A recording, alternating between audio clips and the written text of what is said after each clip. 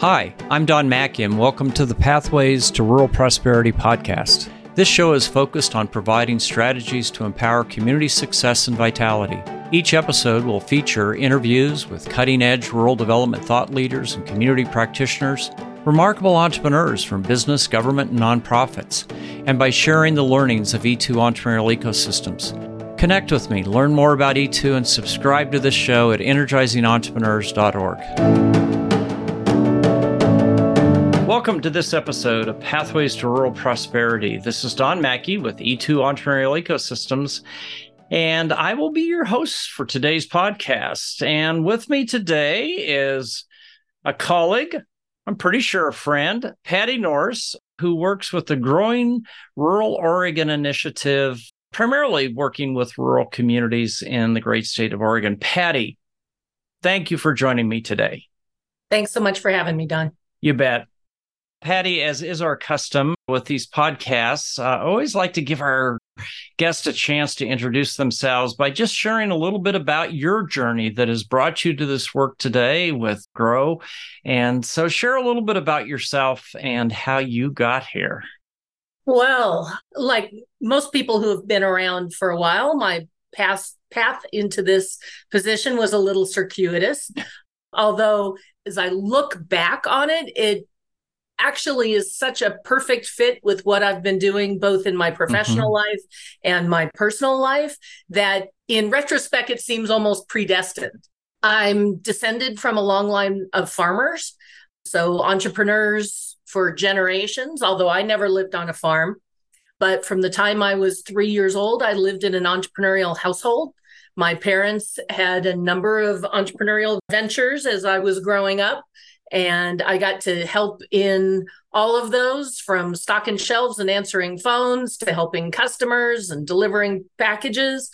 So I've been an entrepreneur kid from the early days. Even my allowance each month was based on a percentage of our family revenue. You could definitely say that entrepreneurship is in my blood. When I went off to college, I got a bachelor's degree in economics with a focus on accounting and finance because I kind of knew that business was my jam, and started working in Silicon Valley. My first job was documenting and developing and training and providing support on accounting software. So got very deep into the whole accounting world, then moved on to technical support and marketing and product management for a number of high-tech products. During that time, I also went back to school and got an MBA while I was working full-time. So I like to stay busy. Shortly after that, I began getting requests to help on consulting projects and ended up turning that into a full-time consulting business. So that was keeping me busy. Then the time came when we just decided we wanted out of the Silicon Valley rat race and a little different lifestyle. So we packed up and moved to Central Oregon. At that same time, I had a baby, and we had thought that we would be able to do our Silicon Valley jobs remotely. But back at that time, remote work wasn't quite the thing that it is now. Yeah. And so that didn't end up being possible. So we developed new careers up here in rural Central Oregon.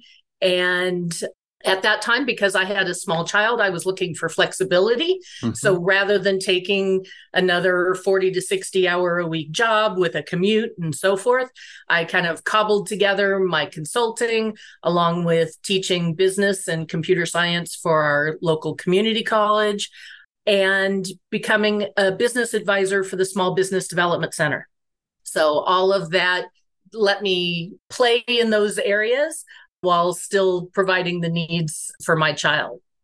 During COVID, as I was doing those jobs mostly from home, I got to take advantage of the plethora of webinars that sprung up during that time on all kinds of business topics, which was great because I love to increase my own education on things.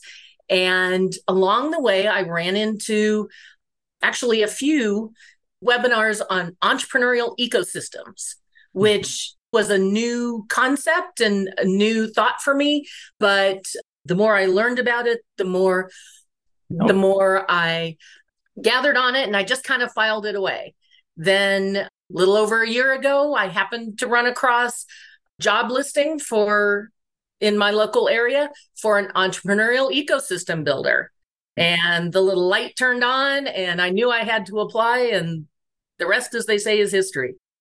Absolutely. And again, congratulations on your anniversary. That's neat. And I knew we had studying economics in common, but I didn't realize your more youthful trip or journey is similar to mine. I mean, my family got out of ranching and farming, not by choice, but by necessity in the Great Depression.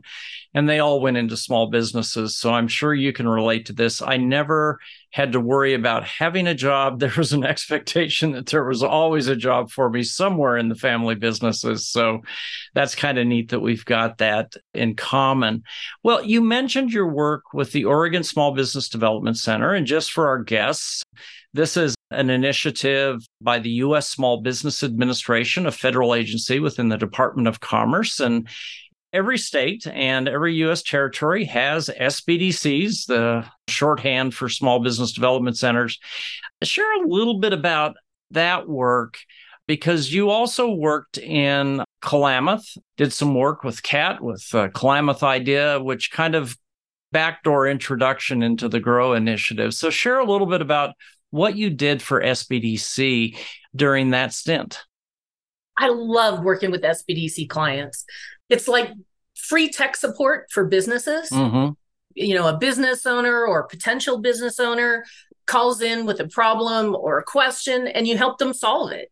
You never know what you're going to get, so you have to be well informed on a broad range of topics and processes and resources.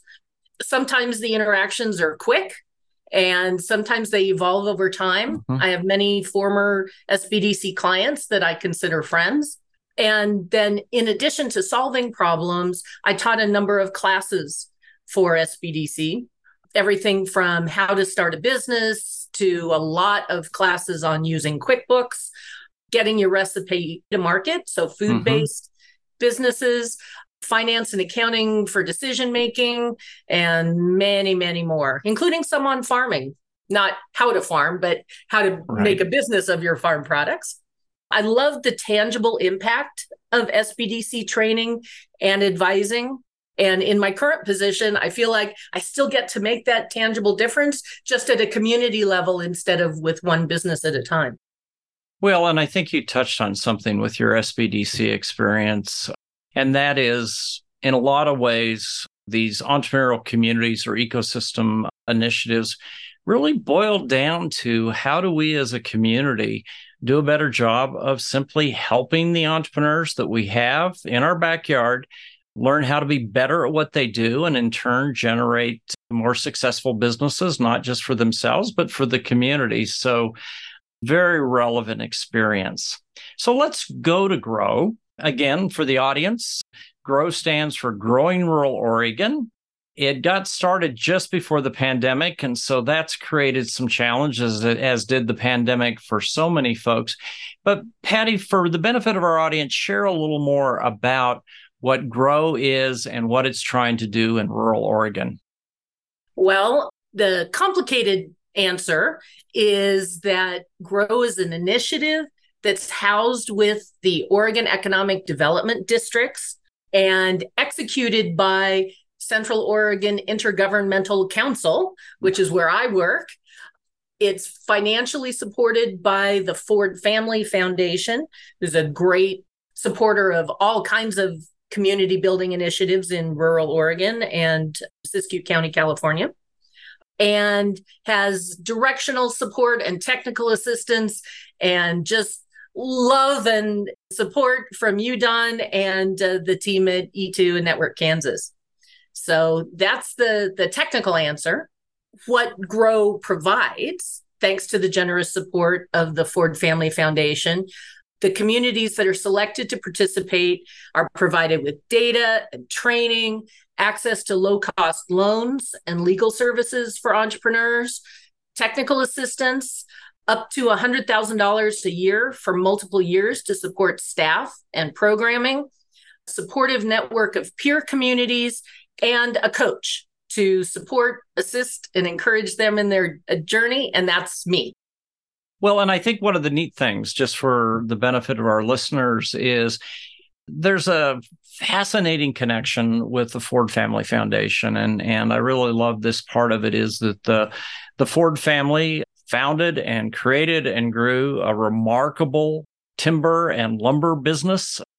And were very successful at it in Oregon, and then decided we really want to support the communities where we had operations. And they created the Ford Family Foundation, which today and has for a long time, going back to the 1950s, supported rural community development in all of rural Oregon, but also in a county in Northern California where they had timber operations. So it's kind of a neat connection between a successful entrepreneurial family saying we want to give back, and now they're supporting rural communities in pursuit of entrepreneurial development. Absolutely. Yeah. So let's give our audience a bit of a sense of the work you do. So last month we interviewed another e-communities coach, Luke, who works out of rural Kansas. Luke has been an economic developer. He and his wife have a brew pub, but he's also a community coach, but in this case, working with E3, which stands for Energizing Entrepreneurial Ecosystems, and the community of Red Cloud. So Luke kind of shared his perspectives, Patti, on what it is to be a community coach. Share with our audience what your typical month looks like and kind of your work with your partner communities. Well, in a nutshell, I'm here to help when they need me, and sometimes even when they don't know they need me. So each one of our communities is unique and has their own challenges and opportunities. And just like a sports coach, my job is to support that local team to take on those challenges and help them navigate their way through the obstacles that they come across, all with this foundation of our GRO framework based on the E2 framework. So monthly, I meet with each local team in person, if at all possible, and their team leaders, and work with them in between meetings to give them ideas and advice, connect them with resources, to act as their cheerleader, and sometimes to be a shoulder to cry on. This work isn't fast or easy. And so I'm here to help them organize and sustain the effort until hopefully it becomes ingrained in their local culture. Absolutely. And so maybe share a little bit about the communities that you're working with in terms of where they're at in their situation, but maybe also drill down into what's happening in St. Helens. St. Helens is one of the newer communities to join the GRO family, but has really made some steady progress. And so share a little bit with our audience descriptions of the communities that are part of the GRO portfolio, and maybe do a drill down into St. Helens. Well, let's see. I'm working in 5 communities, and I'm fortunate that I am located almost in the geographical center of Oregon, because my communities are all over from there. We're, working in Southern Oregon in Klamath Falls, who has been working with this program for a while. Some of you may be familiar with Kat Rutledge, who has been running things down there. And they are in the process of hiring a new executive director and kind of restarting their program. And so we'll be helping them along with that. In the Willamette Valley, which is kind of the heart of Oregon industry, we're working in the community of Independence, which is near Salem. And they have a strong team there that they're expanding out of a co-working space, or have the resource of a co-working space that they're working with.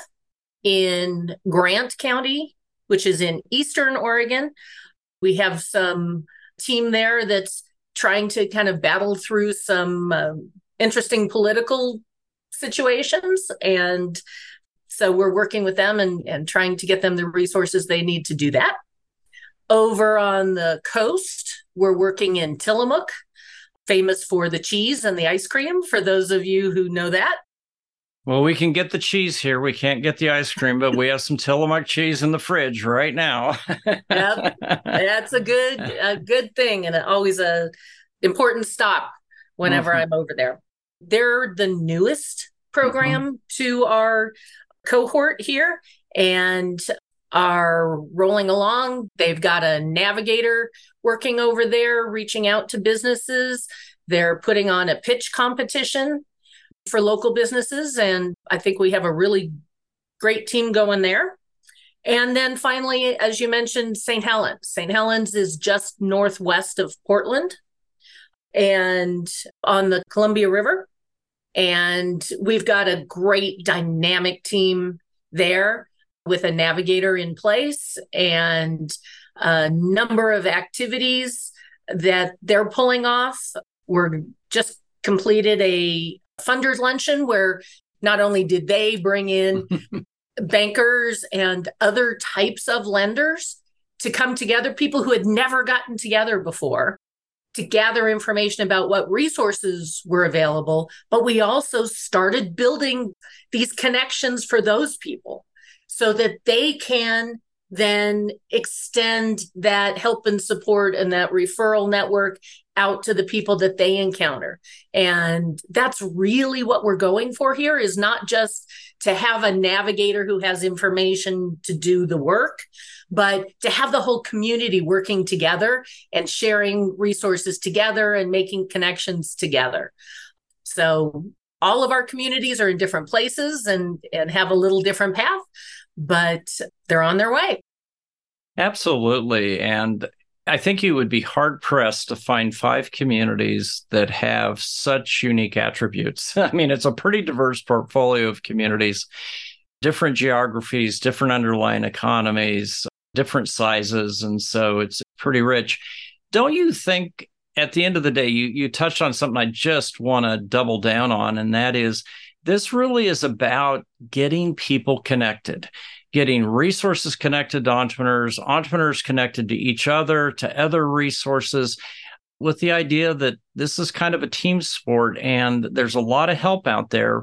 But if you don't know how to find it, you don't know how to connect to it, we miss opportunities. Don't you think that's a lot of what GRO is all about, is just increasing the connectedness between resources, the community, and the entrepreneurs in those communities? Absolutely. We really try to make the point that GRO is not a program. GRO is not the end, it's the means. And it's about creating communities that are supportive of each other and of their entrepreneurs, not about the tactics of how we do that with GRO. My hope is that as we launch these communities, that they will be able to hold on to that once the funding's gone, once whatever support system's gone, and they will just have made a culture change.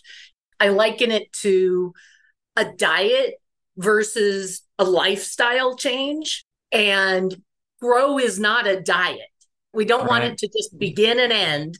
There is no, we've accomplished this. It's about creating that culture of collaboration in those communities that will continue, hopefully, forever. Absolutely. And of course, a little bit of exciting news. The Ford Family Foundation's made the decision to stay with GRO, and there's serious talk of a second cohort of communities in 2024. And so that looks like that's on the horizon, which would add to the number of communities in Oregon that are potentially working together to help entrepreneurs in their landscapes. Absolutely.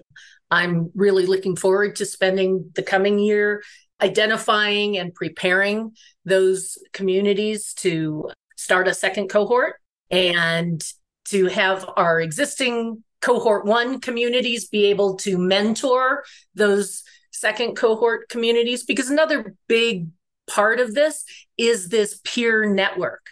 So someday I'll be gone, someday the Ford money will be gone, but they'll still have this support system to help them keep up with that lifestyle change. Absolutely. Well, Patti, as I shared at the beginning, This always goes fast, and we're at that point where we do need to wrap up this edition of Pathways to Rural Prosperity. But 2 final questions. You mentioned you grew up in an entrepreneurial family. You've done consulting. Have you ever considered becoming an entrepreneur again? Well, I'm never not an entrepreneur. So I do still do some consulting. I'm also sort of a community entrepreneur. I've started, a number now of nonprofits that, support the community, and I'm helping to make sure that those run.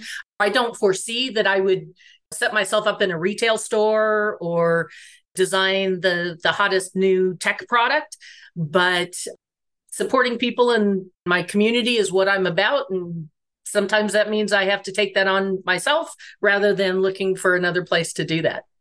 Well, I love your answer, and it reminds me of something that Mr. Kaufman was known to say, who founded the UN Marion Kaufman Foundation, a pretty remarkable entrepreneur in his own right. He said, life is better when you live a life entrepreneurially. And so it sounds like you're doing that in a lot of different ways. Absolutely.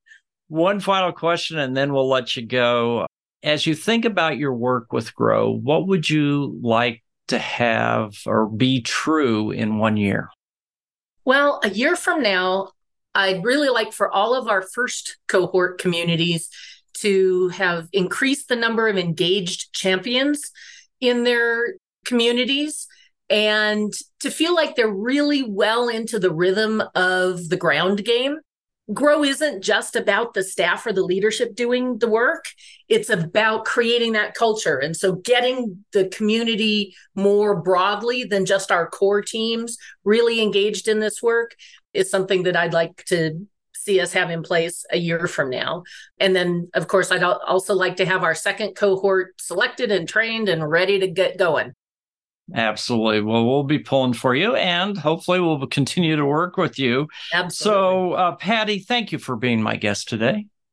Certainly, Don. Thanks so much for having me. And I look forward to continue being your friend and working with you as we go on. I appreciate the validation. So, folks, as we wrap up this edition of Pathways to Rural Prosperity, remember there are a whole set of resources that are accessible to you free of charge through our website, energizingentrepreneurs.org.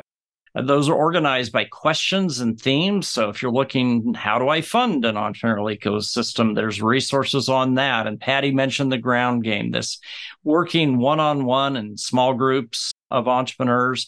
There's information on that as well. And also, as is always the case, if you've got a question, just drop me an email and I'd be happy to start a conversation.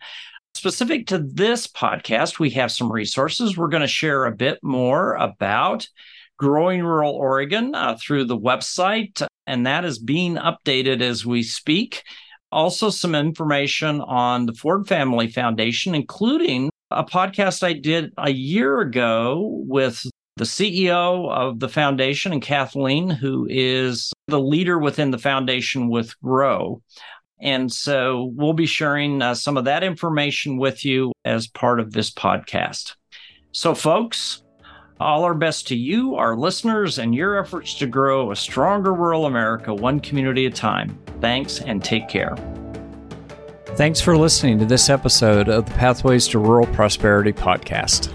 Head on over to energizingentrepreneurs.org, where you can subscribe to this podcast and tap into more than 25 years of field experience from E2 Entrepreneurial Ecosystems. I'm Don Mackey, and I'll see you next time on Pathways to Rural Prosperity podcast.